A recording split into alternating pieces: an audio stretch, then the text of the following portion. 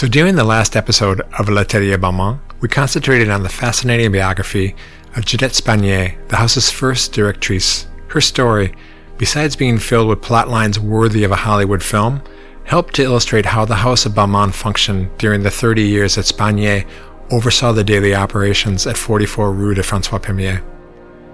For today's episode, we're going to once again concentrate on roughly the same time period, but we're going to be turning our vision outward. We're going to be considering what those outside of Balmain's historic flagship knew about the house's many collections. Because during the same period that Jeannette Spanier was overseeing the retail team in the house's daily shows, Pierre Balmain's designs were key ingredients in some of the 20th century's most important fashion shootings. Month after month, season after season, his couture creations were worn by legendary models in incredible locations, captured by talented photographers, and published by the leading magazines. In today's new fashion universe, as social media allows for the most direct of communications, helping designers bypass the traditional intermediary of fashion publications, it might be hard to remember just how powerful those fashion titles used to be. To prepare for today's show, I went back through another autobiography, Pierre Balmain's My Years and Seasons, to remind myself of what he had to say about fashion writers, magazine editors, and magazines of his time. Balmain's 1964 memoirs are a fun read. Besides offering the compelling inside story behind the founding and growth of a couture house, his book sets itself apart via a surprisingly fresh and honest tone. Throughout, Pierre Balmain shows that he's clearly someone who's not afraid to hold an opinion. He's quite upfront about how he feels about people, and he also presents his mistakes and stumbles without any attempt to deflect blame or varnish over embarrassing facts. Those of you who have been following this podcast up to now already know that Balmain very much benefited from the power of the fashion press when he first began. As we mentioned in earlier episodes, from the moment of his house's first show, Pierre Balmain had an incredible amount of positive coverage, with his house's inaugural collection given 2 pages of great praise in Vogue, penned by Gertrude Stein and photographed by Cecil Beaton. And that was followed up by month after month of generous and always positive coverage, a 6-page spread of an early collaboration with Helena Rubinstein, and then that iconic horse shooting of Gertrude Stein in Balmain, sitting in the Balmain studio and gazing up at a Balmain model who was wearing a key outfit from Balmain's first collection. And Pierre Balmain enjoyed similar amounts of praise and coverage in other fashion titles in both Europe and America. And, well, we all know, of course, that he should have been prepared for the inevitable. As anyone who works in fashion can tell you, someday he wasn't going to be so happy with his coverage. And it only took a few years for that day to arrive. In 1948, Balmain was traveling in California when he noticed that the latest issue of Vogue had photos of the new styles from Paris. But it had only included one image of a Balmain creation, and that photo was of a shoe, not a Balmain gown. Infuriated, he decided to jump on the next plane, fly to New York, and confront the editors face-to-face about that insufficient coverage. So once he arrived in Manhattan, Pierre Balmain marched over to the Vogue offices to meet with Edna Chase, the editor-in-chief, and Bettina Ballard, the fashion editor. And as Balmain writes, waving my copy of the magazine, I told them, without any attempt at diplomacy, exactly what I thought. Certainly I was lacking consideration for Mrs. Chase's age and position, as well as for the kindness that she had always shown to me. But the fact that I had always regarded Vogue as my Bible made me feel the affront so much more. And it'll probably come as no surprise to learn that the confrontation did not work out as well as Balmain might have hoped it would. He later adds, I'm afraid that day was a turning point in my relations with that magazine. Our association was never the same again, and Bettina Ballard died many years later without our being reconciled. Balmain may have regretted that moment of hot-headed confrontation, but that didn't stop him from attacking another all-powerful editor a few years later. That's when he famously lost his temper with the powerful Carmel Snow. She was the editor-in-chief of the American edition of Harper's Bazaar. When Snow informed Balmain that she did not plan to come to the house's presentation and instead would come to see the collections later in the showroom privately, impetuously, Pierre Balmain decided to let her know that she would be barred from his showroom as a punishment. And there's plenty of other stories about the designer picking plenty of other fights with French editors and journalists as well. Balmain's memoirs also tell the story of how he thumbed his nose at the editors of an unnamed and powerful American fashion trade publication, which he describes as being the Bible of 7th Avenue, which would make you assume that he's talking about women's wear daily. Balmain writes that he decided he'd rather risk that powerful publication's retribution than renew contacts with the representatives after some other slight or snub had enraged him. But in spite of all these repeated moments when he let his emotions get the better of him, in spite of all these bridges that he seemed oh so willing to burn over the years, Balmain still managed to get some great coverage from those and other leading fashion publications. So knowing just how poorly Pierre Balmain was handling his relationships with the powerful editors, the powerful women and men who were deciding which designers they were going to shoot, it's even more impressive to see the many beautiful magazine editorial images and covers of Balmain designs that the magazines kept shooting and printing.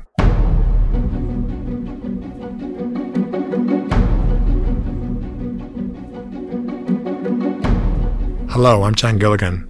For today's L'Atelier Balmain podcast, we'll be exploring, with the help of two expert guests, the history and the people behind some of this house's most iconic 20th century fashion images. I am Olivier Roustin. Welcome to my world. Bienvenue à l'Atelier Balmain.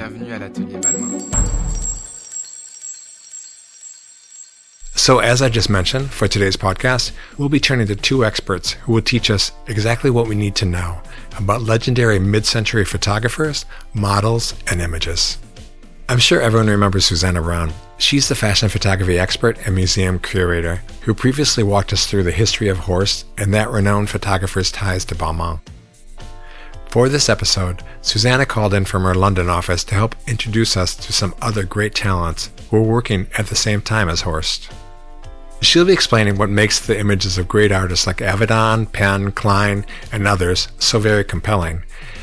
And she'll also help us see what an exciting era this was for publishing, fashion, and photography, as post-war peace and prosperity combined with advancements in travel and technology to allow for a whole new type of fashion editorial shooting. And Lynn Yeager, our favorite fashion journalist, also returns for this episode, giving us the inside story on many of those same shootings, photographers, and models. And I decided that the best way to do the show was to just sit back and let those experts take control. But in order to do that, we had to figure out a way to work around the difficulties of scheduling 3 different calendars, as well as the time differences between Paris, London, and New York. So do you remember a classic children's party game that in the States we used to call telephone? Basically, that game is based on messages being whispered between one player and another, and then the whispering continues between others, as all the kids attempt to work together to pass the message down the line. Well, as we taped this podcast, it did sometimes feel like we were trying to play a new version of that game. We'd start out in the morning with Susanna calling to us here in Paris from her office in London in order to speak about one key 20th century photographer. And then later in the day, we'd call Lynn to get her take on the images and models that Susanna had discussed. And then Susanna's next input would take off from Lynn's last thought, and so on and so on. So let's start. We're going to begin our first set of insights from Susanna. As we pointed out in our 6th episode, there are really few people today as qualified as Susanna Brown to talk about fashion photography. She's a curator and art historian, and she's overseen some of the past decade's most impressive photography exhibits at London's Victoria and Albert Museum, including the 2012 exhibit on Cecil Beaton, the museum's 2014 show on Horst, and the acclaimed 2019 show on Tim Walker. As you listen to Susanna, you might want to click on the link in the podcast app in order to view this episode's webpage. We'll be filling that page with links that will allow you to view all the great images that Susanna is describing. Thanks so much for having me back, John. It's great to talk to you again. For me, as a historian, this is a really exciting and fascinating period in photographic history and fashion history, and there's so many extraordinary photographers to talk about today. I think it's really important to think about the wider world events at this period in history. The world is very slowly recovering from the horrors of the Second World War. Women have enjoyed much greater independence than ever before. Many of them took jobs for the first time during the war years, and we see them to continue to stride out independently post-war. Of course, a new war begins in the 1950s with the start of the Vietnam War in 1955, and the backdrop of the Cold War and the space race is also prominent in the period that we're talking about. In terms of issues of discrimination and segregation, of course, the 1964 United States Civil Rights Act is a hugely important moment in history, which ends racial segregation in public accommodation and outlaws discrimination in the workplace based not only on race and colour, but also on religion and sex. And I think an interesting place to start is with one of the only black fashion photographers of this era, Gordon Parks. Gordon Parks was born in 1912 in Kansas, the youngest of 15 children, and he was born to a tenant farmer named Andrew and Andrew's wife Sarah, and his family faced huge hardship and poverty and were threatened by segregation and violence. But Gordon's mother, Sarah, had a very strong belief that dignity and hard work could overcome bigotry. And at the age of 25, he purchased his very first camera from a pawn shop in Seattle. It was a Voigtlander Brilliant. He later talked about this camera as his choice of weapon. He taught himself within a very short period how to take photographs, and before long his pictures were being exhibited in the windows of the Eastman Kodak store in Minneapolis. And he started specialising in portraits of African American women. He also began making fashion pictures for an exclusive clothing store. And as his success grew, he moved away to Chicago for greater opportunities. In Chicago, he carried on making portraits, but he also turned to photographing the slums on the South Side. And this work gained him recognition in the form of a Julius Rosenwald Fellowship. And he spent his fellowship as an apprentice with the FSA, the Farm Security Administration's photography project in Washington, under the project's director, Roy Stryker. And not long after this, the famed art director at Vogue, Alexander Lieberman, caught sight of his work and asked Parks to photograph women's fashions for Vogue, and he would regularly contribute to the magazine for about 5 years from then onwards.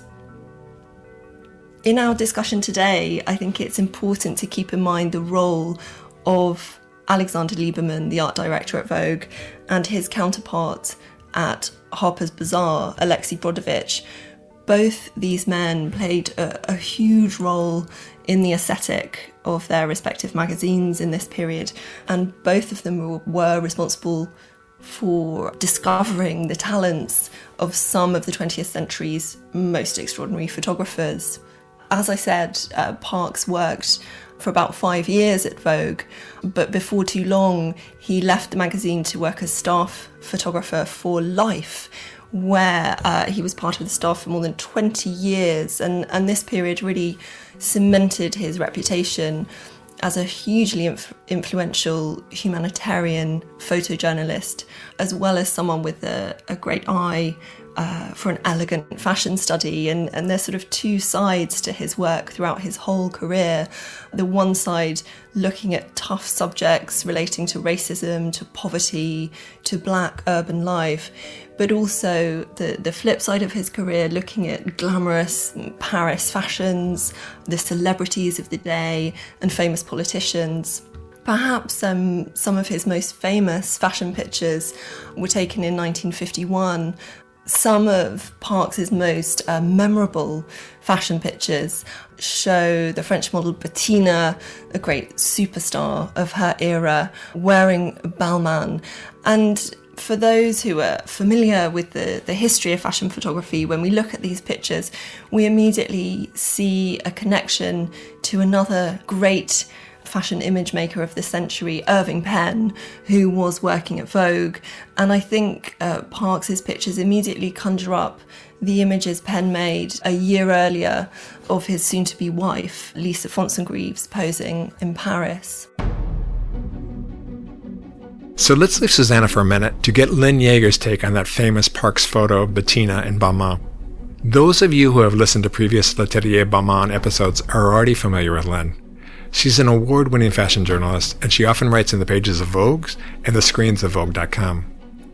Lynn is known for her unique ability to mix her design knowledge with often amusing and always thought-provoking takes on class, politics, society, and history. Again, as you listen to Lynn speak, you may want to click on the link in the podcast app in order to view this episode's webpage, because that page has a set of links that allow you to view all the great images that Lynn and Susanna are describing today. Okay, we've already talked about how showroom models and editorial models were two very distinct and different creatures, so let me add just one small asterisk to that discussion. An asterisk which would allow us to mention Bettina Graziani as an exception to that rule, because every rule has an exception. Bettina was a very successful showroom model, and many of the legendary designers of the day, including Christian Dior, Jacques Fath, and Hubert de Givenchy, all wanted her to work for them in their showrooms. And she also managed to become a very famous editorial model as well. She was photographed by all the great fashion photographers of the day, and since she was the first major French model posing in all the international press, she was seen as an embodiment of the new style and aspirations of a post-war generation of liberated Parisiennes. In fact, when she was awarded France's Order of Arts and Letters in 2010, she was told that she represented the embodiment of the modern woman. Bettina had, well, just like everyone else that Susanna will be discussing today, Bettina had an incredible and fascinating life. She was born Simone Baudin in 1925, and she and her sister were raised by their mother, a schoolteacher in a small town in Normandy, after their father abandoned the family. These fathers were always abandoning the families. As a teenager in Normandy, during the occupation, she had big dreams of becoming a Parisian fashion designer, and after the liberation, she headed off to the big city in search of work. She was able to land an interview with the designer Jacques Costet, who, after seeing her sketches, told her he'd rather hire her as a model. I know the feeling. And she began working in his studio on that same day.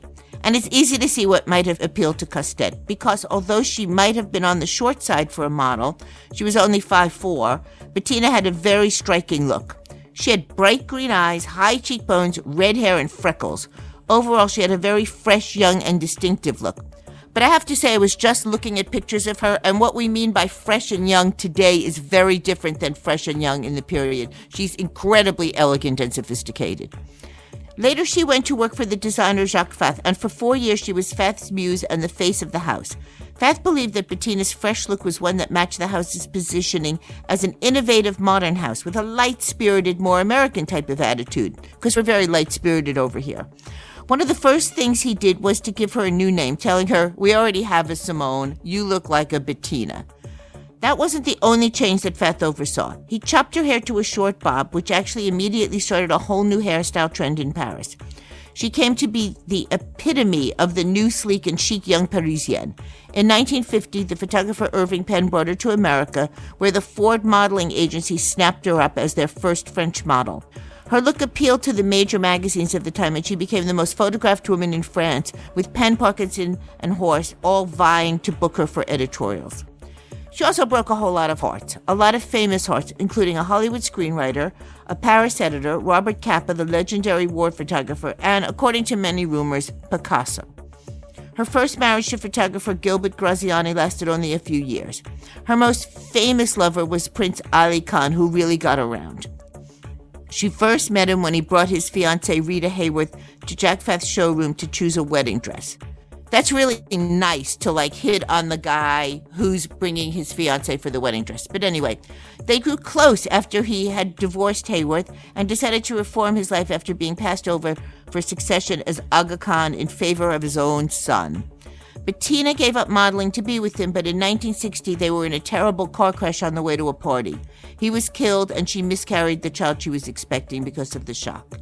She inherited his chateau at Chantilly and returned to fashion, working as a fashion PR for Valentino and Ungaro into the 70s. Even to her very last days, she remained a muse to leading designers. Azzedine Alaïa was greatly inspired by her and was a close friend. He even mounted a 2014 retrospective of her most famous photographs at the small gallery he used to have in the Marais. Of course, the photograph that Susanna was just talking about, Gordon Parks' 1951 studio photo of Bettina wearing Balmain, was part of that exhibit. There's a slew of outtakes from that shooting, and one of them is part of the permanent collection of the Corcoran Gallery in Washington. The whole series is really charming as she twirls around, smiling and completely relaxed in her elegant, nip-waisted Balmain couture, long white gloves and pillbox hat. It reflected both how Gordon Parks liked to shoot relaxed, non-stiff models in natural poses, like he was catching them off guard, and also that Parks and Bettina were old friends by then. There's another famous photo of Bettina from around the same period that I think really shows her unique, fresh, and relaxed style. In 1950, she was photographed outdoors in Paris by the American photographer Henry Clark as she arranged a small bouquet of daffodils on the back of a card. She's got a relaxed pose that allows the cape at the back of the Balmain design to move with the wind, and a small cap that's posed atop that famous short bob. So here's another transition. And Susanna, as you'll hear, has some great insights to share on that same outdoor photo of Bettina, as well as the photographer who captured it, the American Henry Clark. The Vogue photographer Henry Clark negotiated a unique contract by which from 1951 onwards he photographed for the French, British and American versions of Vogue, and he covered the spring and summer couture collections for the magazines more frequently than any other photographer, which meant that Henry and his Rolleiflex camera spent a lot of time on aeroplanes. He was also sent to shoot Vogue features around the world in Sicily, in India, in Mexico, Iran, Syria and Jordan. Robin Muir, the brilliant photographic curator and contributing editor at Vogue, wrote that Clark's photographs capture the world of 1950s haute couture more consistently than any other photographer. Clark's models of the early 50s included Bettina and Anne Sainte-Marie. He made a fantastic picture of Bettina in a Balmain dress and cape in 1950. We see her standing in slim profile with her gloved hands outstretched in front of her to pick up a bunch of flowers from a cart on a cobbled street. It's very clear that this is a real street, not a studio set, but what makes this picture quite extraordinary is that Clark has placed a studio backdrop behind the model, which is delicately painted with clouds. He probably put it there so that her extraordinary outfit would be clearly seen in the photograph without the distractions of the street clutter behind. But it creates a somewhat strange and, I think, quite beautiful hybrid of the reportage style and the artifice of the studio photography. Looking at his other Paris photographs of models wearing Pierre Balmain in the 50s, we notice how often he combined historic and contemporary Paris in a single photograph. The cobbled streets, the river, Haussmann's grand 19th century boulevards feature alongside graphic posters for new movies or the latest theatre productions. A great example is his wonderful picture of Anne Sainte-Marie in a pale Balmain coat posing next to posters on the right bank, which was shot for French Vogue in March 1955. Later that year, he photographed her again, this time in a more dramatic ensemble, an exquisite sealskin cape by Balmain, which was published in American Vogue in September. shining motor cars are often very prominent in Clark's pictures too. And just as air travel was becoming increasingly popular at this time, more and more people were buying cars, and there's a noticeable proliferation of car adverts in fashion magazines in the 50s. Some critics described Clark as a little ostentatious. His close friend Susan Train, who was American Vogue's Paris bureau chief, recalled his love of racing around the country with 2 models, a hairdresser and a fleet of cars, she said. And there was a fabulous Clark photograph in British Vogue in November 1957 of a model in Balmain's bronze check wool suit leaning elegantly on the front of a bright yellow vintage car. It's an extraordinary picture. The colours are just glorious, and it reminds me of that incredible car in The Great Gatsby. Another model that Clark favoured was Nina von Schlebrugger. His 1959 picture of her in a voluminous Balmain coat emphasises why he was one of the magazine editor's favourite photographers. He had a real interest in clothing. He wanted to show the garments in detail, the line, the cut, how the fabric hangs on the body, and so on. And in this picture, she looks straight into the camera, just smiling ever so slightly beneath her neat little hat and carrying a bunch of flowers under one arm. She's the absolute epitome of Paris sophistication. And so our game of telephone continues. Let's cut back to Lynn, who's got some interesting background on Nina and her amazing family history, as well as some rather unexpected information about Lynn's own grandmother. Can I just point out that this is exhibit number 1 in what doesn't work with podcast? With any other medium, I'd be starting off showing you a close-up of Nina von Schlebrugger, the model that Clark captured in the 1959 photo Susanna was just talking about. And I just casually throw out, hey, remind you of anyone? And unfortunately, I can't even ask you to do a quick Google search because it would take me 5 minutes to spell out Nina von Schlebrugger, which I'm not even sure I'm pronouncing correctly. Probably not. So let's just call her Nina. So let's just imagine that I could show you a photo that Henry Clark took of this beautiful Nina. I'd be doing it to make clear that Nina's very famous daughter, Uma Thurman, definitely inherited her mother's amazing looks. Both of them have the same wide-set eyes, striking Nordic features, and what used to be called icy beauty. And actually, Nina's own mother, Uma's grandmother, was also one of Europe's legendary beauties, another icy girl. Her name was Bridget Holmquist, easier to pronounce, and there's a famous statue of her, life-size, naked, all poised to leap up and take flight into the sky. There's a little-known fact that there's a naked statue of my grandmother in the Bronx, just saying. It was erected in 1930, and it overlooks the harbor at the southernmost point of Sweden. Bridget Holmquist was also a baroness, like my grandmother, and she fell in love with a baron who was 25 years older than her, Frederick Karl Johannes von Schlebrugger. Frederick was a successful businessman in Berlin. He was also a devoted monarchist, as barons tend to be, and he was opposed to Hitler's rise to power. He was imprisoned by the Nazis for refusing to join the army and for attempting to save his Jewish friends. Bridget leapt into action. Since she was a Swede, by marrying him, she was able to enable his release. The couple fled the horrors of Nazi Germany, moving to Mexico, where their daughter Nana was born in 1941. Bridget and Nana returned to Sweden after the war, and Norman Parkinson, a legendary British photographer, discovered Nana in Stockholm in 1955 when she was just 14 years old. 2 years later, she was living in London and working as a model. There are plenty of striking photos of Nana by Parkinson for various issues of British Vogue and other fashion titles, which I'm sure Susanna will be talking about when she discusses Parkinson's work. After Nana arrived in New York in 1958, Eileen Ford worked hard to ensure that she became one of the early 60s most sought-after models.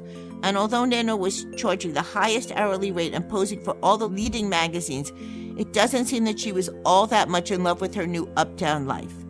As so many models are today, she preferred hanging out with scruffy downtown artist types in what was then still the rebellious Greenwich Village. Still rebellious, still big fights this summer in Washington Square Park with the police, just saying. Among her close friends at the time were the beat poets Gregory Corso and Allen Ginsberg. And it was those two who took Nena one weekend on a fateful visit to the Harvard professor and countercultural legend Timothy Leary. Leary, of course, was famous at the time for telling students to turn on, tune in, and drop out, which reflected his strong advocacy of LSD and other psychedelic drugs as a shortcut to psychological and religious epiphany. Nena was 28 when she met Leary, who was then 45. But he was quite handsome, actually. They married shortly afterwards in what must have been the most amazing wedding ever seen in upstate New York. Robert Greenfield, Leary's biographer, summed up these nuptials by describing them as a phantasmagoric magical mystery tour, adding that the wedding was a sort of big coming-out party for all the A-list, jet-set, high-fashion, beautiful people from New York who had recently discovered LSD. The newlyweds were gifted with snuff boxes filled with cocaine, as well as various gifts of hash, grass, and psychedelic mushrooms. The wedding cake was one of a kind, topped with the Hindu deities Shakti and Shiva having sex. Really tasteful wedding topper. So Nena put a sudden end to her modeling days, and the couple jetted off to a new life in India. Sadly, in spite of those incredible nuptials, the marriage didn't last long, as you may have predicted. The two divorced a little over a year later, shortly after returning to the States. But then Nena met a student of Leary's, Robert A.F. Thurman, who the LA Times has described as the Billy Graham of Buddhism. And Billy Graham, for our European listeners, is a charismatic Christian fundamentalist with a huge following in the United States, with TV shows and books, and his friends of presidents, and very much a part of the kind of capitalist religious society here, if that makes any sense. But Thurman was actually much more than that. Thurman is actually quite a serious scholar and quite a respected person in America. He was the first Westerner ordained as a Tibetan monk by the Dalai Lama and has been a prolific campaigner for Tibetan rights for decades. Until 2019, he was a Columbia University religious professor. Robert and Nena married in 1967, and together they've raised 4 children: Gandin, Dechen, Uma, and Maipan. And I would say Uma got the best of those 4 names. Uma Thurman recently told Vogue that she'll scream if she reads another article discussing her mother's short marriage to Leary, explaining that people shouldn't be defined by these early alliances in their lives. And hey, she does have a point, and we do expect to hear some screaming soon. The truth is, although it's Nena's short wedding to Leary that gets the attention, she deserves a lot more credit than that. Nena has been working for decades alongside Robert Thurman, serving as managing director of both Menla Mountain Retreat and Tibet House, which is focused on the promotion and preservation of Tibetan culture. But let's switch back, way back, to Nena as a young model in the 50s, so Susanna can talk about her work with Norman Parkinson.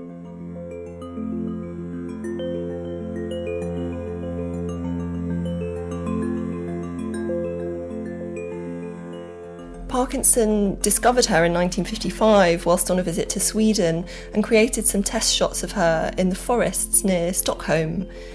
In the summer of 1960, they collaborated on a series of pictures taken in the Champagne region of France for the August issue of Queen magazine, which really exemplify Parkinson's skill in combining glamour and humour in his photographs.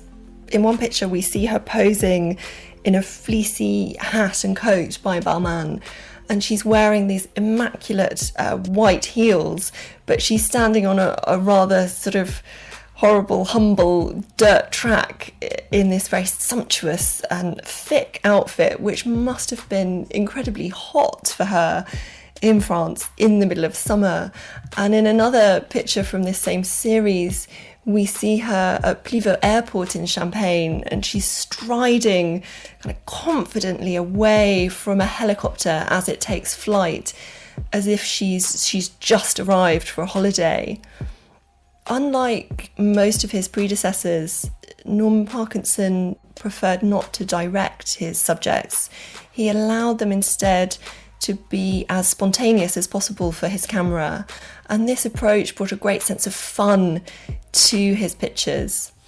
He initially learned his trade in the 30s as an apprentice photographer at Spate & Sons in Bond Street in London, a sort of high society portrait studio that catered primarily to British aristocrats and well-to-do customers.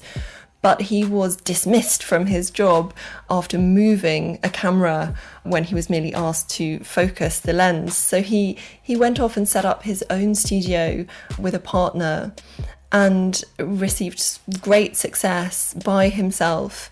He recalled about this period in his career many, many years later that most photographers of the 30s showed women standing in scintillating salons with their knees bolted.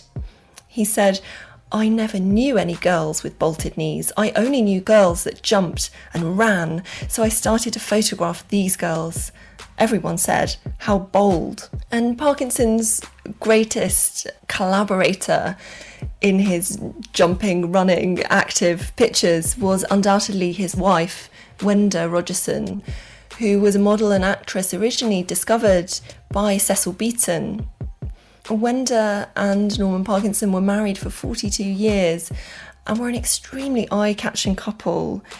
She, the gorgeous model, and he, this dashing 6'5" tall, quintessential eccentric English gentleman with a sort of military-style moustache.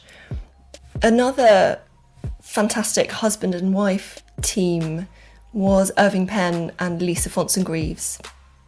We've talked before about Lisa. She worked with the photographer Horst long before she met Irving Penn, and Horst adored Lisa for her expressive dancer's hands. She first met Penn in 1947 when he photographed the year's 12 leading models for the May issue of American Vogue, and they were married 3 years later. Penn is the photographer with the longest tenure in the history of Vogue. He joined the magazine in 1943, and during his extraordinary 60-year career, he shot almost 170 Vogue covers. He was enormously prolific and enjoyed great success in both his commercial and artistic work. He didn't only shoot fashion. As a portraitist, he captured dozens of the century's leading cultural and political figures, and as a still life photographer, he was capable of revealing the poetry of simple everyday objects. He was certainly a perfectionist and a purist, and Babs Simpson, who worked with him as Vogue fashion editor for many years, joked that first you had to buy 500 lemons for him to pick the perfect one.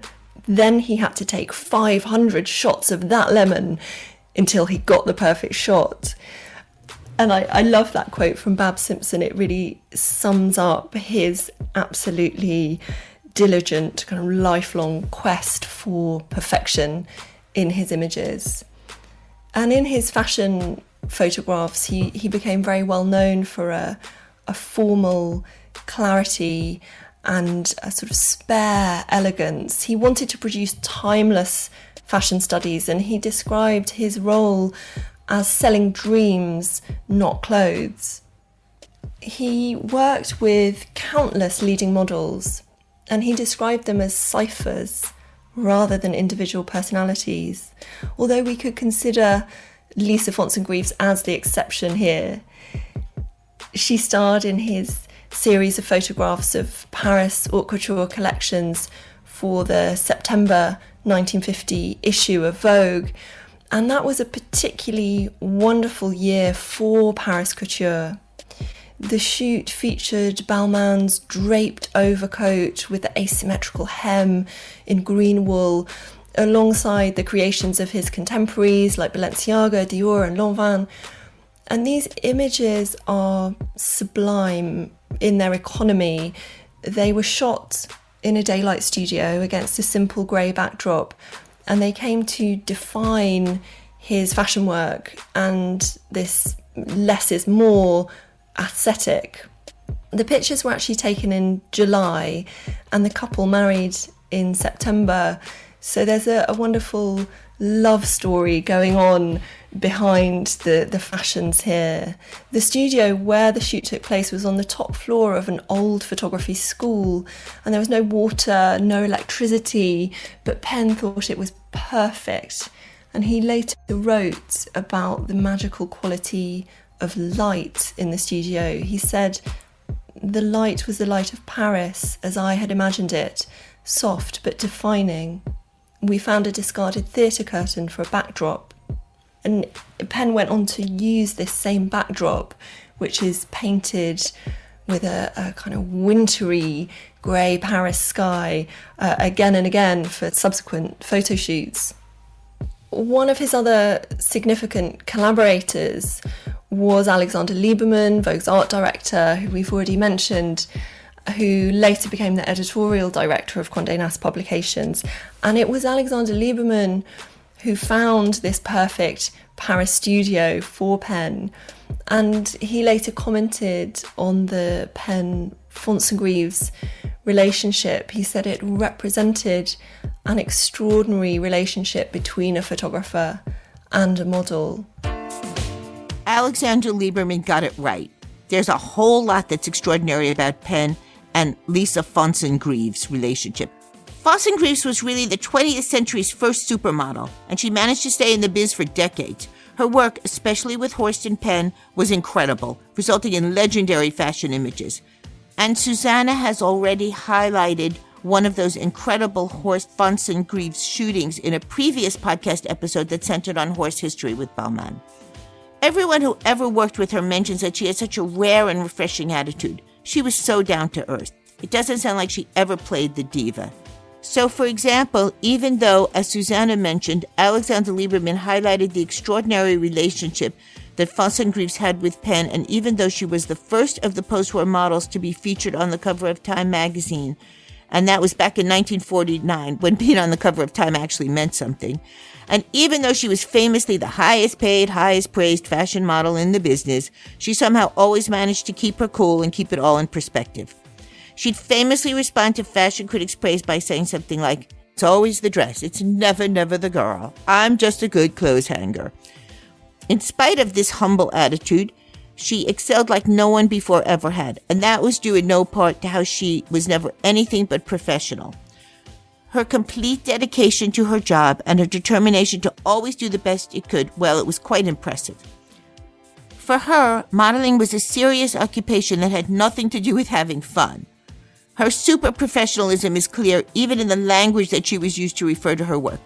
She always preferred to use the word sitting instead of shooting, and her favorite word for a booking was a séance. She was obsessed with helping to make clear why the couturier had created the design. She always wanted to display the creations exactly how the designer wished for them to be worn, and she always was looking to improve her skills as a model. That's why when she wasn't being shot in the studio, she was at the Louvre or another museum, studying paintings and sculpture in order to see how the masters posed their subjects. Fashion critics described how she would first start each job with a long examination of each dress and practicing how to best move and sit. Her ballet training and her background as a dance teacher were always obvious. She knew just how to pose her body, just how to set the expressive hands and her face just right. And believe it or not, throughout her whole career, she always insisted on being responsible for her own hair and makeup. So Fonsengrives was a million light years away from today's cliched and tabloid headlines of how a model behaves. She was definitely not someone throwing tantrums. She was not surrounded by PR flacks. There were no minders, no on-the-set calls to financial advisors, and no contract clauses insisting on personal jets. But don't worry, we'll be talking about these fun models pretty soon. So let's do a quick bio.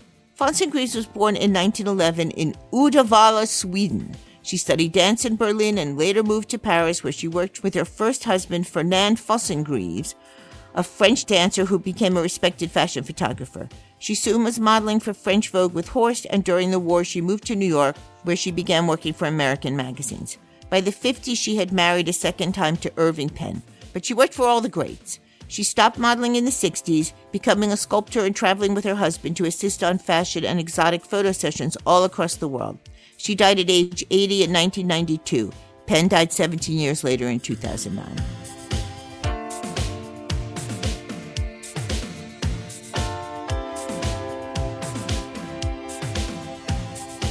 There were numerous other photographers who formed strong collaborations with models, although they weren't necessarily models that they were married to. Louise Dahl-Wolff, for example, worked with Mary Jane Russell for more than a decade. Dahl-Wolff enormously valued Russell's input on shoots, making their photographers really a joint effort. Russell was fairly short for a model, but she had a very long, graceful neck, and Dahl-Wolff adored her individuality, later saying about her, "I hated the popular look of models in those days. I called it the candy box look, all translucent white skin, blonde hair and blue eyes. I liked yellowish skin and green eyes. And I found it with Betty Bacall and above all with Mary Jane Russell, who was marvellous." And it's quite staggering, I think, that by the end of her career, an estimated 30% of Dahl-Wolff's photos featured Russell. Louise Dahl-Wolff had a reputation of being a bit of a dictator with fashion models, and it seems that many models were more than a little afraid of saying anything to her during a shoot. But somehow it was different from Mary Jane Russell. As Susanna notes, Russell was Dahl-Wolff's favorite model, and she brought a distinct personality and life to Dahl-Wolff's photos, a look that was a bit different from all the blondes dominating the field at that time. Their friendship lasted 12 years, and it resulted in several iconic images. Russell described their working relationship by saying, "One was never selfish with Louise. There was an extraordinary immediate communication of her conscientiousness, her seriousness. She was wicked, challenging, exasperating, and heavenly. It was a rare, extraordinary experience. She was the most beautiful person in my working life." Russell began modeling in 1948, and she also worked often for the other greats of the time, Penn, Avedon, and William Klein. Today, though, she's better known for two things that had nothing to do with fashion. She and her husband, her high school sweetheart, wrote a long series of love letters while he was in the Navy, serving in the South Pacific. At the beginning of their correspondence, he famously wrote her first letter addressed to the most beautiful girl in the world. And this is from a song that goes, "The most beautiful girl in the world picks my ties out," just in case nobody knows where that came from. He didn't originate that phrase. So anyway, he wrote to the most beautiful girl in the world, care of Sarah Lawrence College, where she was studying, and the letter made it. They married immediately after he returned, and their letters were published 20 years ago as part of a best-selling book and documentary titled Love Stories of World War II and edited by the late Larry King of CNN. Some law students may recognize her name, and I know a lot of law students are secretly listening to our Bellman podcast when they should be studying for the bar. Anyway, listen up, law students. You may recognize her name from a famous legal case regarding model releases, which is still included in many legal textbooks. Model releases are the contracts that models sign at each photo shoot, giving the client the right to publish the photo. Russell had originally posed for Avedon for an ad for a bookshop and signed a release for that shooting. She was photographed in bed with a man, with both of them reading, with the caption, "For people who take their reading seriously." A few years later, another company, Spring Mills, which sold bedsheets, bought that image. Spring Mills was known at the time for relying on rather dicey ads, so they had a hard time persuading the top models to work for them.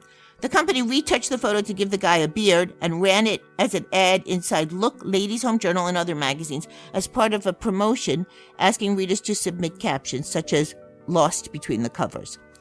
Russell believed that the ad was damaging to her reputation, and she sued the two companies involved and the magazines that ran the ad. The case went to the New York Supreme Court, which held for Russell, setting an important legal precedent for models' rights. The ruling stated that the release form that Russell had signed was not transferable, and that alterations to the photo meant that it was no longer the portrait she had agreed to shoot with Avedon.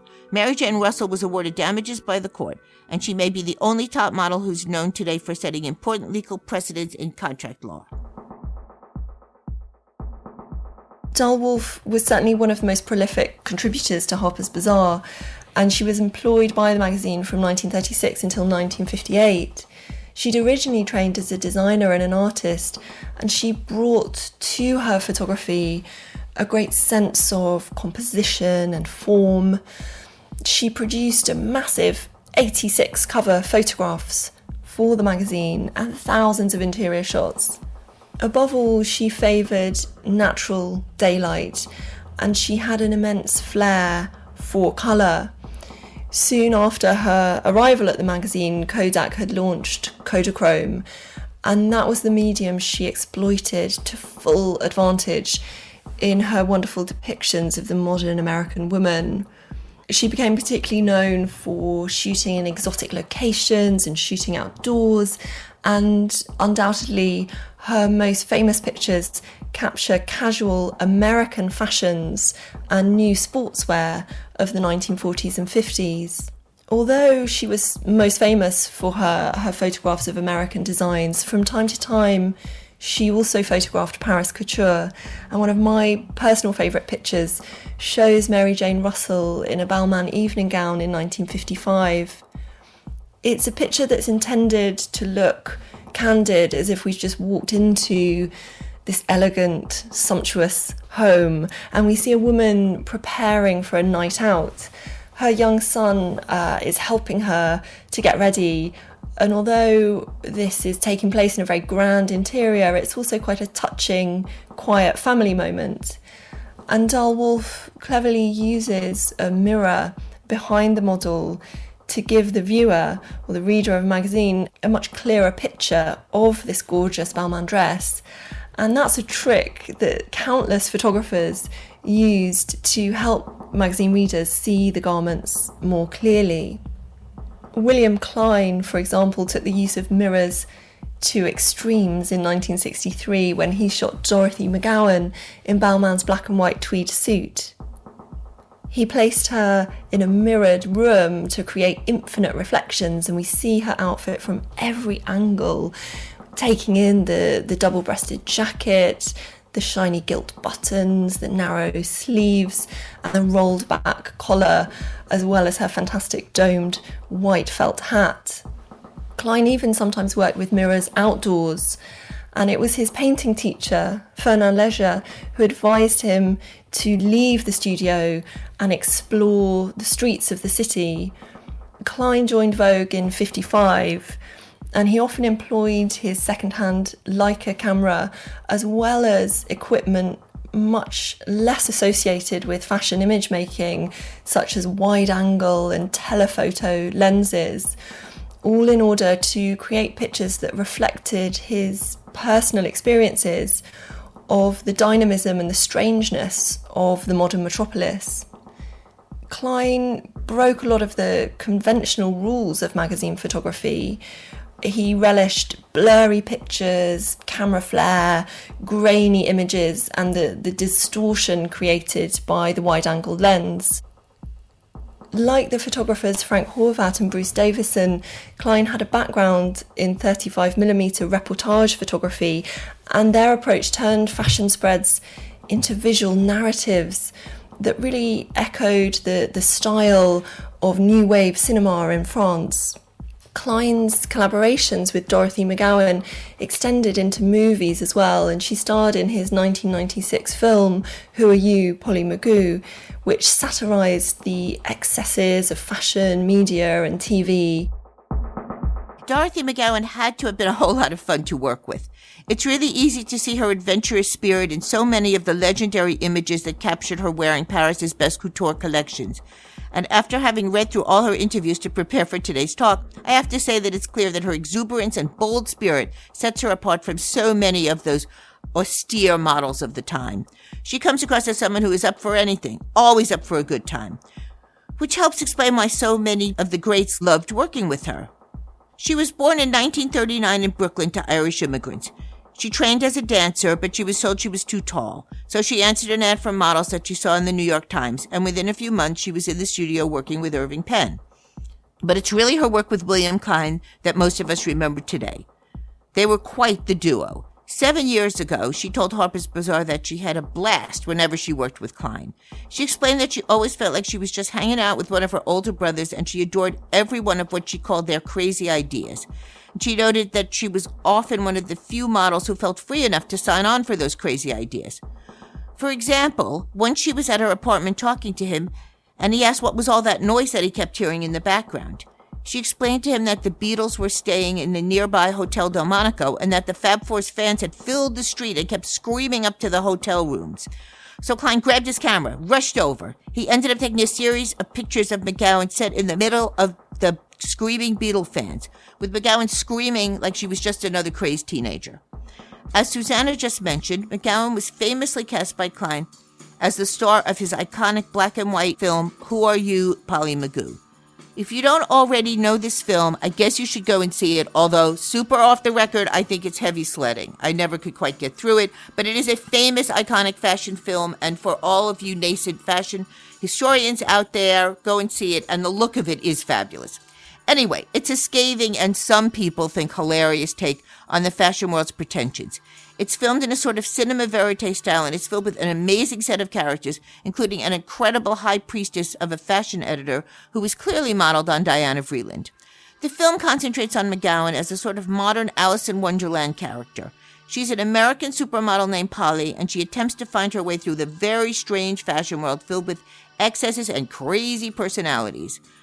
Initially, the distributors were pushing hard to have Polly played by a French star, someone like Deneuve or Bordeaux, but Klein insisted on McGowan, and he managed to convince the producer that she was right for the role. In fact, when Klein called McGowan to ask her to meet with the producers in Paris, McGowan was already in the French capital, working on a very famous shoot with the photographer Melvin Sokolsky. Dorothy McGowan was also a favourite of Melvin Sokolsky. He was a self-taught photographer and he joined Harper's Bazaar in 1958. He went on to create some of the most famous images in the history of fashion photography, the so-called Bubble series of March 1963. This extraordinary series was initially inspired by the transparent orbs in the famous painting The Garden of Earthly Delights by the Netherlandish master Hieronymus Bosch. He shot the model wearing spring collection looks, floating in a giant plexiglass bubble above the streets of Paris. In one shot, she wears Balmain's summer evening dress, described in the magazine as a graceful fall of white jersey with a petal pink streamer floating over one shoulder, held by a ribbon at the bosom. And in subsequent years, Melvin Sokolsky has talked a lot about these iconic pictures, and he's often said that today he could never pull off a shoot like that because of insurance and the permits required. In fact, at the time, they arrived in Paris and then he discovered that getting the permits would take 3 months, and there simply wasn't time for that. So he called on a friend to help him, the husband of a model that he knew who played cards with the Paris chief of police. So they had a sort of agreement that whenever someone came around looking for a permit, they'd swing the door open and he would give a salute and they would stop work. So it was a kind of clever ruse to get around the lack of permits. But there were many other iconic pictures that Sokolsky created after this series for Harper's Bazaar. 2 years later, he made a model fly again. This time it was Klein's favourite, Dorothy McGowan. We see her gliding through a chic French restaurant.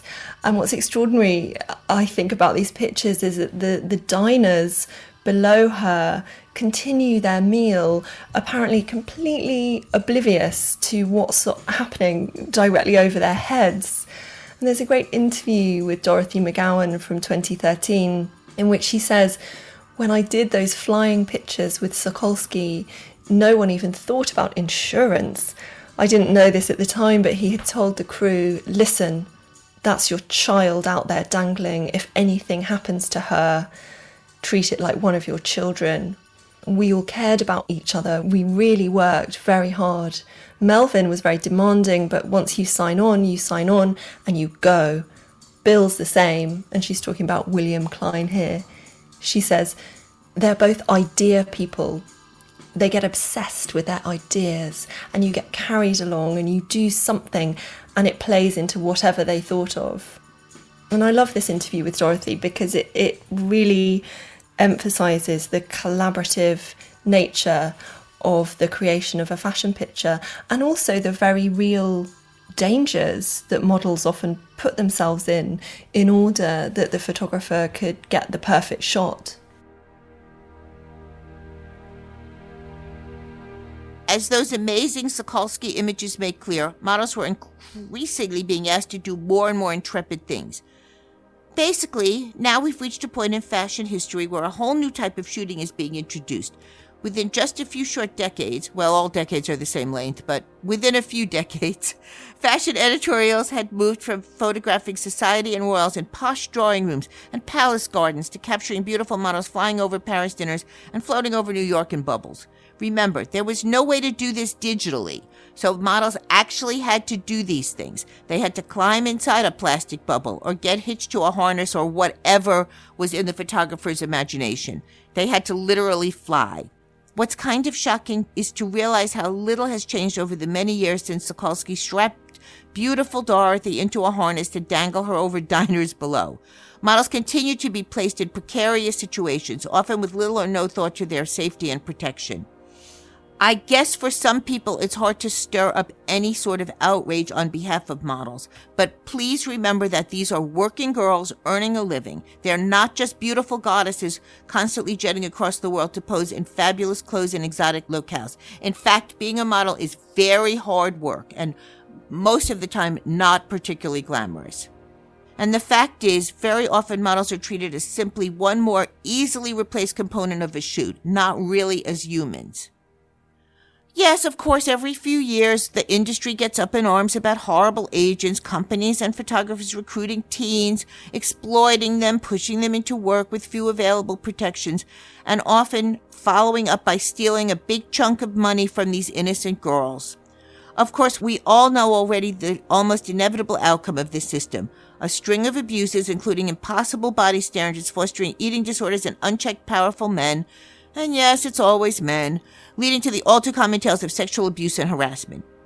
New York Magazine's Matthew Steyer recently wrote a great article on this topic, if you're interested. He interviewed the model Karen Elson and others about the system's continuing abuses, and Elson had some fascinating stories, and I mean fascinating in a bad way, that she shared. She explained that in the end, the fashion just continues to say, "Hey, we're sorry that happened, but wow, what great pictures."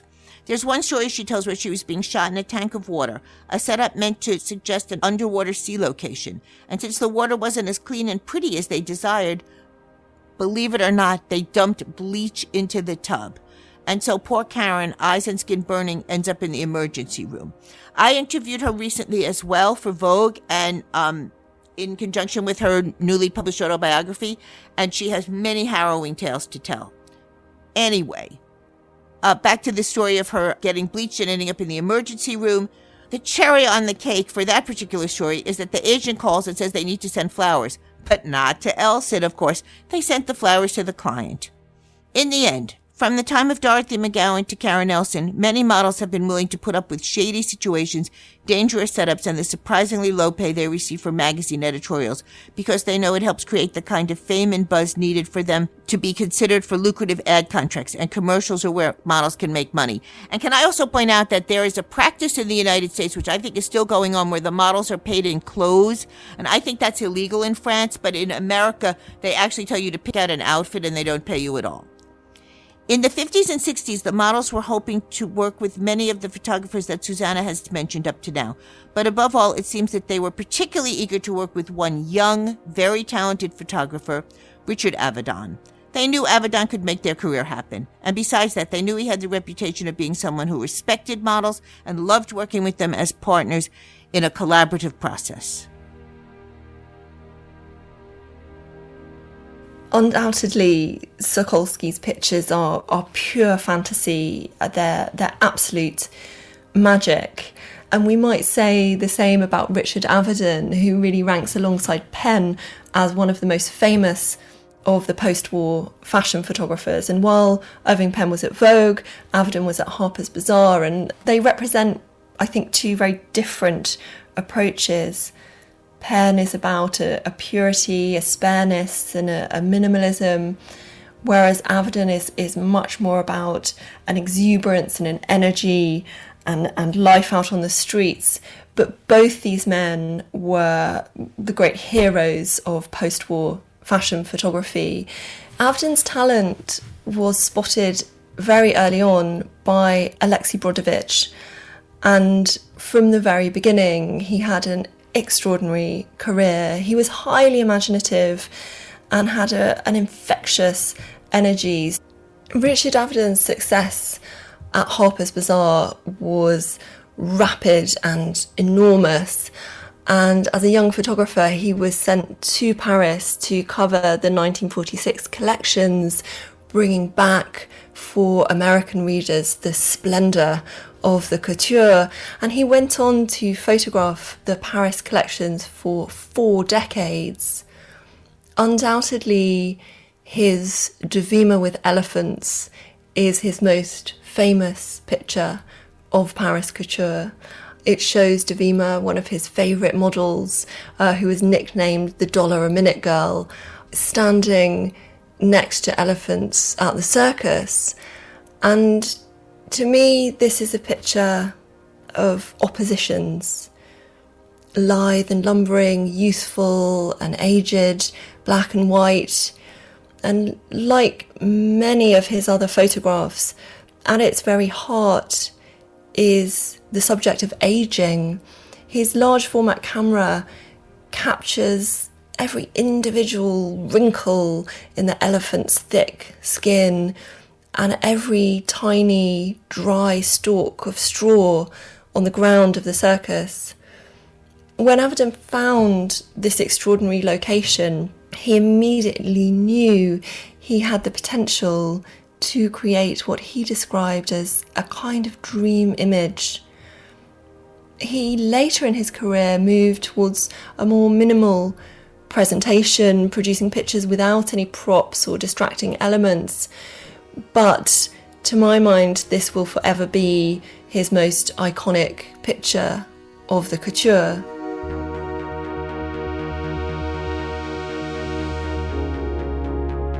Dovima was one of the handful of incredible creatures that served as a muse for Avedon, and she definitely had an exotic name to match her glamorous, regal image. But the truth is, she was a half-Irish, half-Polish girl from Queens, and her name was Dorothy Juba. She was born in 1927, and when she was 10, she contracted rheumatic fever and spent the next 7 years at home taught by tutors. When she started modeling, the new name that she chose to use was that of the imaginary friend who had kept her company while she was stuck at home during most of her childhood.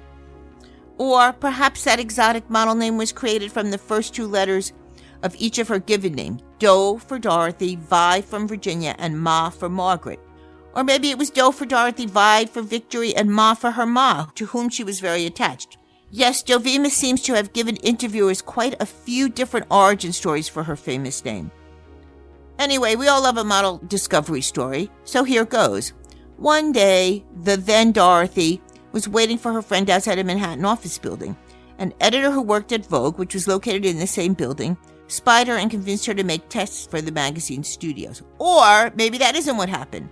Maybe she was discovered walking out of the automat with her first husband, Jack Golden, when a Vogue staffer spotted her on the street and said, "Hey, you should be a model." Once again, Dovima seems to have given different origin stories for different publications. Anyway, once Vogue saw the test pics, Dorothy Juba was booked for Penn Studio the next day for her first modeling job. Or was her first session with Horst? Again, a few different stories. She initially kept her mouth shut until she could get some needed dental work, and that gave her a mysterious look that reminded many of the Mona Lisa. Within a few years, she was one of the most popular models at Ford, where she was making $30 an hour while the other top models were only making $25. In her obituary in the Times, Jerry Ford, who ran the agency with his wife Eileen, described her as the super sophisticated model during a sophisticated time. Definitely not the girl next door. She quickly became Avedon's favorite. Avedon believed she was the most remarkable and unconventional beauty of her time, and he guaranteed that she became a face known throughout the fashion world, filling page after page of fashion magazines and helping to make her the top choice for key advertising campaigns of the era. Dovima described her relationship with Avedon as being like that of identical twins, explaining that she always could sense what he wanted even before he explained it himself. She noted, "He would ask me to do some extraordinary things, but I always knew I was going to be part of a great picture." And of course, one of those extraordinary things was to pose grandly in an evening gown set between two enormous elephants inside Paris' Cirque d'Hiver. That 1955 image, maybe the most well-known fashion shot of the post-war era, recently sold for almost $500,000 at a Christie's photography auction. Time magazine summed it up as a photograph that blurred the line between commercial fashion photography and art when it was selected as one of the 100 most influential images of all time. Another famous Dovima Avedon shooting took place in Egypt. Avedon, noting that Dovima resembled the famous bust of the Egyptian Queen Nefertiti, took her to Egypt, where he posed her in front of the Sphinx and other incredible ruins. The images are amazingly beautiful, and according to legend, when she arrived, someone asked her what she thought of Africa. "Africa?" she famously answered. "Who said anything about Africa? This is Egypt." When it was explained to her that Egypt actually was in Africa, Dovima quickly replied in her thick Queen's accent, "I should have charged my double rate." As beautiful and dreamlike as her legendary images might have been, Dovima's life story did not have a happy ending. She left Ford to try to start her own agency, and things went downhill from there. She had at least one abusive husband, and she tragically lost custody of her daughter when, after a bitter divorce, she was accused of trying to kidnap the child from her ex. After a failed acting career, she ended up in Fort Lauderdale, living with her mom and working in a pizza parlor. She died in Florida at 63 in 1990. Of course, not all Avedon models had such tragic trajectories. During the same years that he was shooting Dovima, he was also shooting legendary images with other famous models, many taking place in Paris.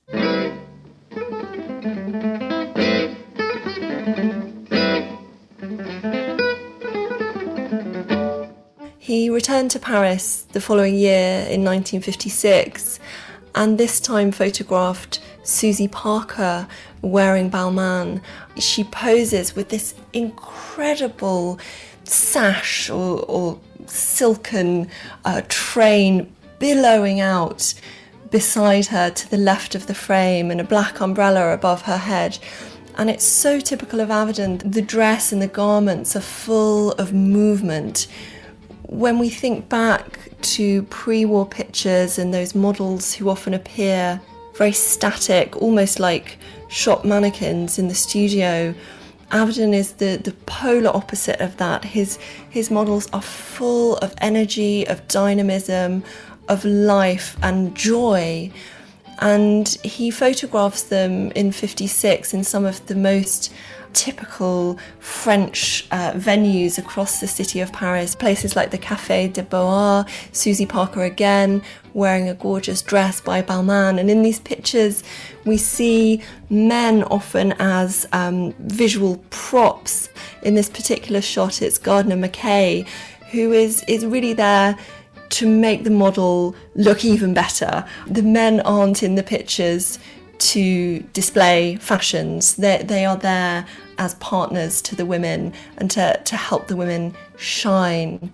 The following year, in 57, he created a particularly memorable picture of Barbara Mullen dancing again with a very handsome partner in evening dress, wearing a creamy white Balmain satin dress embroidered with very delicate blue and coral beads by Balmain. And again, what we see in this picture is a wonderful sense of flow, of movement, of the dynamism of these garments on the female form. Towards the end of the 50s, he photographed Audrey Hepburn, Barbara Mullen, and other models wearing dresses by Balmain, Dior, Patou at Maxime's in Paris. And Audrey Hepburn here, of course, is the star of the image. He places her very much front and centre, dead centre in the photograph. And while we see the other models in profile, we see Audrey Hepburn full face. Although she's not looking at the camera, she's got this wonderful coquettish look on her face. She's looking up and away from the frame, one hand lightly resting on her beautiful cheek.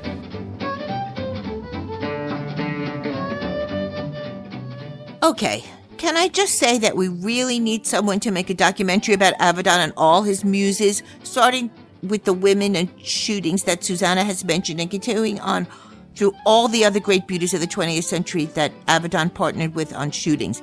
It's a beyond fascinating subject. Actually, in his 2004 obituary, it was noted that Avedon had actually begun his own book on his famous muses, and that he had already started collaborating with Jean Shrimpton, Penelope Tree, and others. Someone needs to look into the status of that book and make sure it gets turned into a documentary because, need I add, the images and videos alone would be amazing. Sorry, but it's time to return to an earlier point. The reason why so many models for so many decades dreamed of working with Avedon. They knew, of course, that when Avedon was the photographer, there was a guarantee of incredible images, and therefore fame might follow, as well as the money from the commercial work. But it wasn't just about those final images. Models always made clear that they very much enjoyed the process of collaborating with Avedon on his legendary shootings. In large part, this is because Avedon set himself apart with his incredible respect for the women who worked with him. And well, sadly, that isn't always the case with fashion photographers. Unfortunately, we have all heard many stories about too many of today's lesser talents abusing their power over models in hideous ways. Richard Avedon was a too rare shining example that it doesn't have to be that way. He was known for displaying an unusual amount of empathy for the women that he worked with, understanding that many were very young and often quite insecure. Susie Parker, the star model of the 1950s, summed up Avedon's distinct attitude when she told an interviewer, "He's the most wonderful man in the world because he realizes that models are not simply coat hangers." And Avedon, in an interview in the 80s, relied on some very direct and easy-to-understand terms when he explained why he believed it was important for a photographer to always be the consummate professional. And we're paraphrasing here because baby Linny is a very delicate girl. So let us just say that he said, you can't screw around and photograph at the same time. Although he used another word to take the place of screw around. In less graphic terms, he added, taking fashion pictures of models is not a matter of arousal. It's hard work. His great talent, empathy, and unusual collaborative attitude allowed Avedon to play a key part in the discovery and promotion of several generations' worth of supermodels, from Dovima, Dorian Leigh, and Susie Parker in the 50s through Varushka, Lauren Hutton, and Angelica Houston in the 60s and 70s. And then the 80s with the famous images of Brooke Shields, well, all the way up to the 90s with his amazing photographs of Stephanie Seymour. Avedon's history of discovering models was the basis for the plot of the 1956 film Funny Face. And I gotta say, much easier to watch than Où êtes-vous, Polly Magoo, just saying. The Avedon role is played by Fred Astaire, too old for the role, but it's still Fred, and the model that he discovers, played by Audrey Hepburn. Audrey channels the feisty spirit of the strong-spirited young woman who's more interested in books than fashion magazines, and Hepburn's character is based on the model Susie Parker, who was one of Avedon's most famous muses. Avedon was hired as visual consultant for the film, which serves as a gentle satire of the excesses of the fashion world. Once again created an eccentric character loosely modeled on legendary editor Diana Vreeland.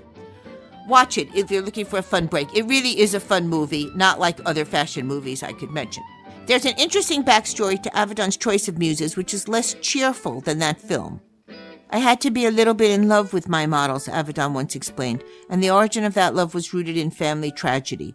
When he was beginning to build his portfolio, Avedon would often photograph his younger sister Louise. Louise was a great beauty, but as a young woman she was diagnosed with schizophrenia. She ultimately died in a mental institution, and Avedon was forever haunted by her death and always remembered her beauty. In a 1985 interview in Egoist magazine, Avedon noted Louise's great influence on his work, explaining that Louise's beauty was the event of our family and the destruction of her life. She was very, very beautiful. She was treated as if there was no one inside her perfect skin, as if she was simply her long throat, her deep brown eyes.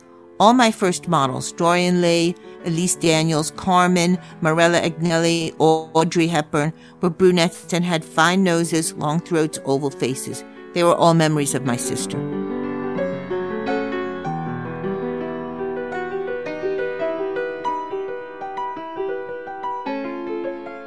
By the end of the 1950s, couture was to some extent in decline, and it's fair to say the central point of the fashion world was gradually shifting once again This was a moment of dramatic social evolution, and London became an epicenter for young designers, young artists and fashion photographers. And London was very much the heart of the cultural movement that Deanna Vreeland termed youthquake. The mainstream newspapers were also featuring fashion pictures more and more, as stylish but affordable mass-produced designs were becoming much more widely available. This was a more democratic approach to fashion than we'd ever seen before. The British photographer John French became well known for a very high contrast approach to photography in order to create the necessary resolution for black and white images to be reproduced effectively on cheap newspaper. But he was later eclipsed in his fame by several of his young assistants, namely Terence Donovan, Brian Duffy and David Bailey, who would go on to become the star photographers in the 1960s swinging London.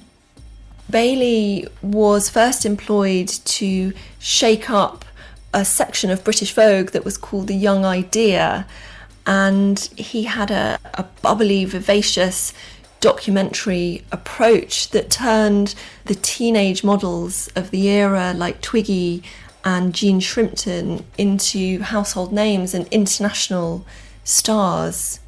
Bailey was self-taught and learnt much from the master John French, and his style is distinctive in that it largely comprises very stark white backgrounds, uncompromising cropping, and seemingly spontaneous, undirected poses. His models often appear as if they could be dancing to the latest pop music in the studio.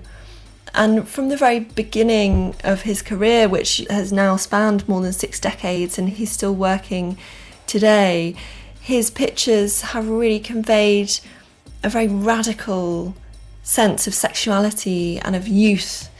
Undoubtedly, his most important model in the early years was his girlfriend Jean Shrimpton, and he said of her, she was magic, and the camera loved her too. In a way, she was the cheapest model in the world. You only needed to shoot half a roll of film and then you had it. She just had that knack of having her hand in the right place. She knew where the light was. She was just a natural. And there's a fantastic picture of Jean Shrimpton modelling Balmain for David Bailey that was photographed for the March 1964 issue of Vogue. We see her from the back and quite tightly cropped against a typical Bailey backdrop, completely white, stark backdrop. And she has this extraordinary sort of sculptural hairstyle by Vidal Sassoon that we see in great detail. And, you know, at the hands of another photographer, I think it could be almost comic. The hairstyle is so avant-garde, so strange. But in the hands of Bailey, it just makes an exquisite composition, and it's perfectly lit. It's super simple, stripped back in its aesthetic, and highly memorable because of its simplicity.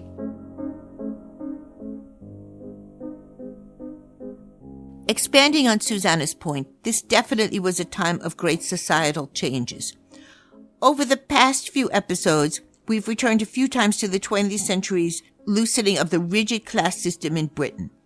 Initially, there was just a bit of gradual shifting post-World War I, just enough to allow an upper-class driver like Cecil Beaton the chance to actually cross over and become accepted by the aristocratic class that he so often longed to be part of.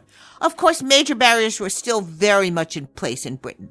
Even after World War II had ended, the power of London society, royalty, and money held sway, as we saw a few episodes ago when we examined Pierre Balmain's embrace by Beaton and his lifelong friend, Lady Cooper, after that first Balmain show. And we saw that powerful duo help push Balmain into the small protected world of the upper class. And most recently, in our previous episode, we got a sense of how societal changes beginning to quicken in the 50s and early 60s, when a working-class showgirl helped to set in motion the eventual fall of Harold Macmillan's conservative government, ushering Labour, the working class party, into power. So, let's say London and the UK and fashion were becoming maybe a little bit more egalitarian day by day. And by the time we reach the story of Bailey and Shrimpton, it's clear that there was no going back. Bailey was a cocky, Cockney East Londoner. He dropped out of school at 15, and he was, at that stage, basically uneducated.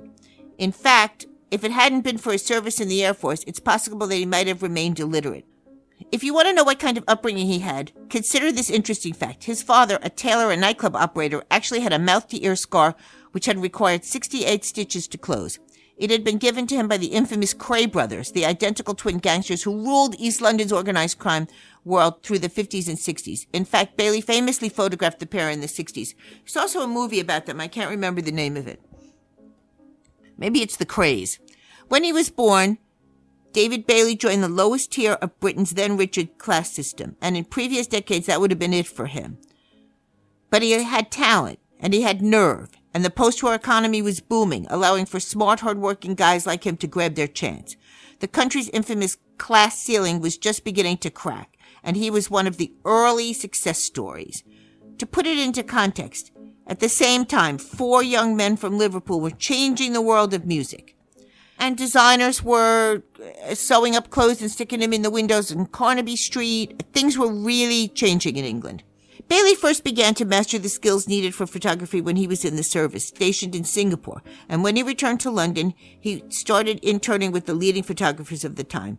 Then, at the tender age of 20, he landed a position with the team at British Vogue. And it's hard to say that until he arrived, British Vogue had never seen a young and wild talent quite like him. Bailey pushed for changes, and he pushed hard. One of the most notable of these changes was that he forced the very aristocratic editor at the time to let him photograph a beautiful farmer's daughter that he had discovered, Jean Shrimpton. The editor, Lady Claire Rendlesham, as perhaps her name might suggest, was a bit more partial to shots of aristocrats doing sophisticated aristocratic things in polished aristocratic settings. Bailey and Shrimpton's collaboration were both witty and gritty. They famously flew to New York in 1962, where Bailey shot her in distinctly non-glam, non-pose street scenes during a winter that was so bitterly cold that the camera kept sticking to Bailey's fingers. Even today, those black and white images remain impressive, and they were recently republished in a beautiful thin volume entitled NYJS Debut 62. They helped to make very clear why both Shrimpton and Bailey had such an impact upon fashion in the 60s, and today those shots are still often cited as inspirations by leading fashion designers. Shrimpton's fresh look was a complete contrast to the previous decade's preference for aristocratic, regal beauties, and she quickly became the leading model of the time, landing on dozens of magazine covers. As for Bailey's relationship with models, do you remember the 90s phrase modelizer? For reference, here's how our friend Carrie Bradshaw defined that phrase during an episode of Sex and the City. Don't pretend you don't watch that. Don't pretend you don't watch reruns of that to this day. Anyway, as Carrie said, modelizers are obsessed not with women, but with models, who in most cities are safely confined to billboards and magazines. But in Manhattan, they actually run wild on the streets, turning the city into a virtual model country safari where men can pet their creatures in their natural habitat. David Bailey was a compulsive modelizer. His swinging 60s persona that famously inspired the 1966 Antonioni movie Blow Up, another very good movie, although many today compare his style to something more akin to that of Austin Powers. I think that's a little rough, but, I'm fond of Austin Powers. Another good movie. He was, let's just say, constantly mixing business with pleasure. Bailey met Shrimpton when she was just 17, and in 1963 he left his first wife for her. But Shrimpton found she couldn't deal with all the philandering, and she left Bailey for another very handsome Cockney talent, Terence Stamp. Bailey made very clear that Shrimpton's exit didn't really bother him that much. I had 3 or 4 other girls on the go, Bailey said of the breakup. I couldn't really complain.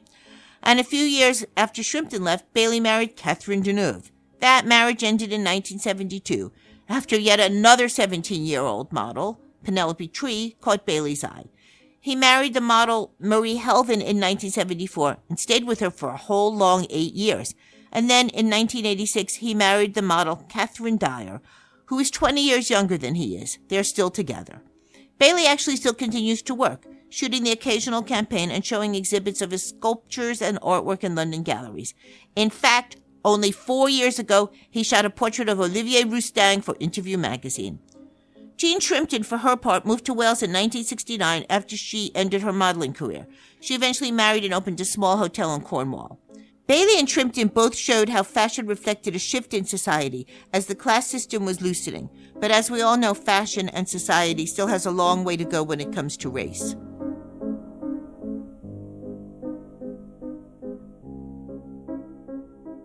In the 1960s, we see that the notion of ideal beauty is gradually broadening in mainstream magazines, but it is a slow evolution. Danielle Luna was the first African-American model to appear on the cover of British Vogue in March 1966, photographed by Bailey, but it wasn't until August of 1974 the first black model appeared on the cover of American Vogue, and that was an image of Beverly Johnson by Francesco Scavullo. But there were also numerous magazines launched during this period, particularly targeted at African American readers and followers of fashion. We started our conversation today talking about Gordon Parks, and I think it's interesting to return to him now. This was an era in which a number of different new magazines were launched specifically targeted at African American readers and followers of fashion. And one of the most important of these was Essence magazine, which Gordon Parks helped to launch in 1970. And in fact, he was editorial director of Essence from 70 to 73.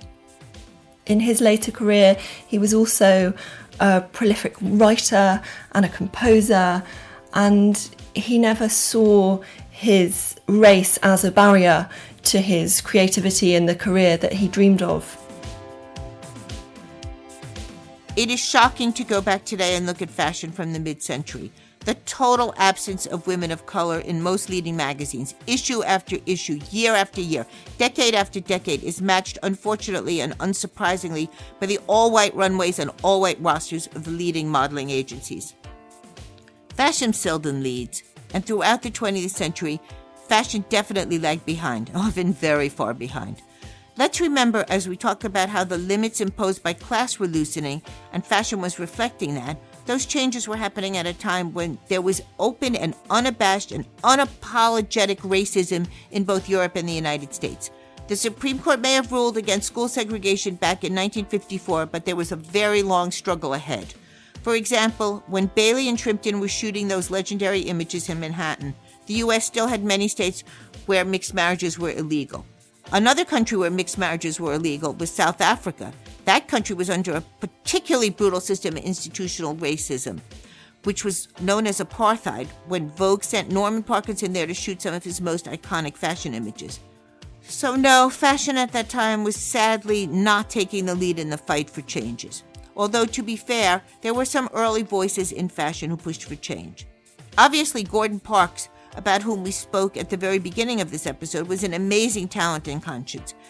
This fascinating man was light years ahead of the rest of the fashion industry in many ways. Richard Avedon also had a long history of financial, artistic, and vocal support for the civil rights movement. His 1964 book, Nothing Personal, was created in partnership with his high school friend, the great black writer James Baldwin, with Baldwin's text attacking the damaging racial and ethnic hierarchies of the time. Avedon shot Dr. King and other leaders in the fight for equal justice.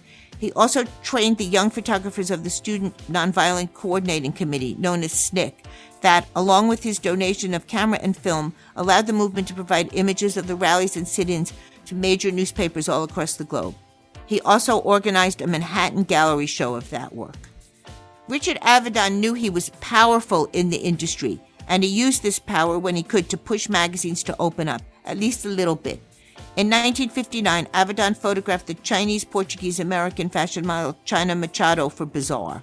When the magazine's publisher told him they couldn't publish images of non-white models, Avedon threatened to leave Bazaar. The magazine backed down and the pictures were published. When he guest-edited Bazaar in April 1965, Avedon included images of the first African-American model to appear in that magazine, Danielle Luna.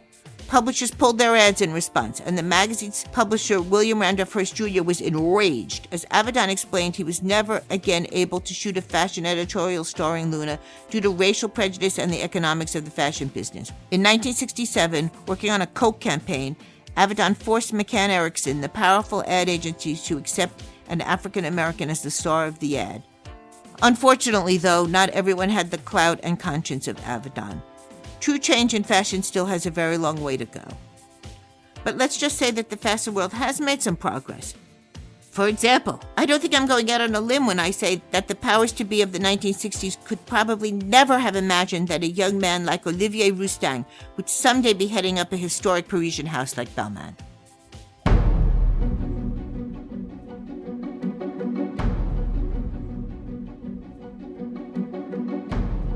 Okay, so even though this was by far our very longest episode, we could have continued for hours on this topic. Susanna and Lynn often mentioned to us that they felt like they were just scratching the surface as they spoke about each image, model, and photographer. There's just so much to tell. This would definitely be a great subject for its own series of podcasts. Our next L'Atelier Balmain episodes will bring the House of Balmain up to the present era. We'll be concentrating on the designs of the house's creative director, Olivier Rousteing. As Rousteing celebrates a decade overseeing the many collections of Balmain, he'll be sitting down with us to talk about what he feels were the key moments, collections, and campaigns that he's overseen over the past 10 years. Olivier Rousteing was just 25 years old when he was named head of this historic house in 2011.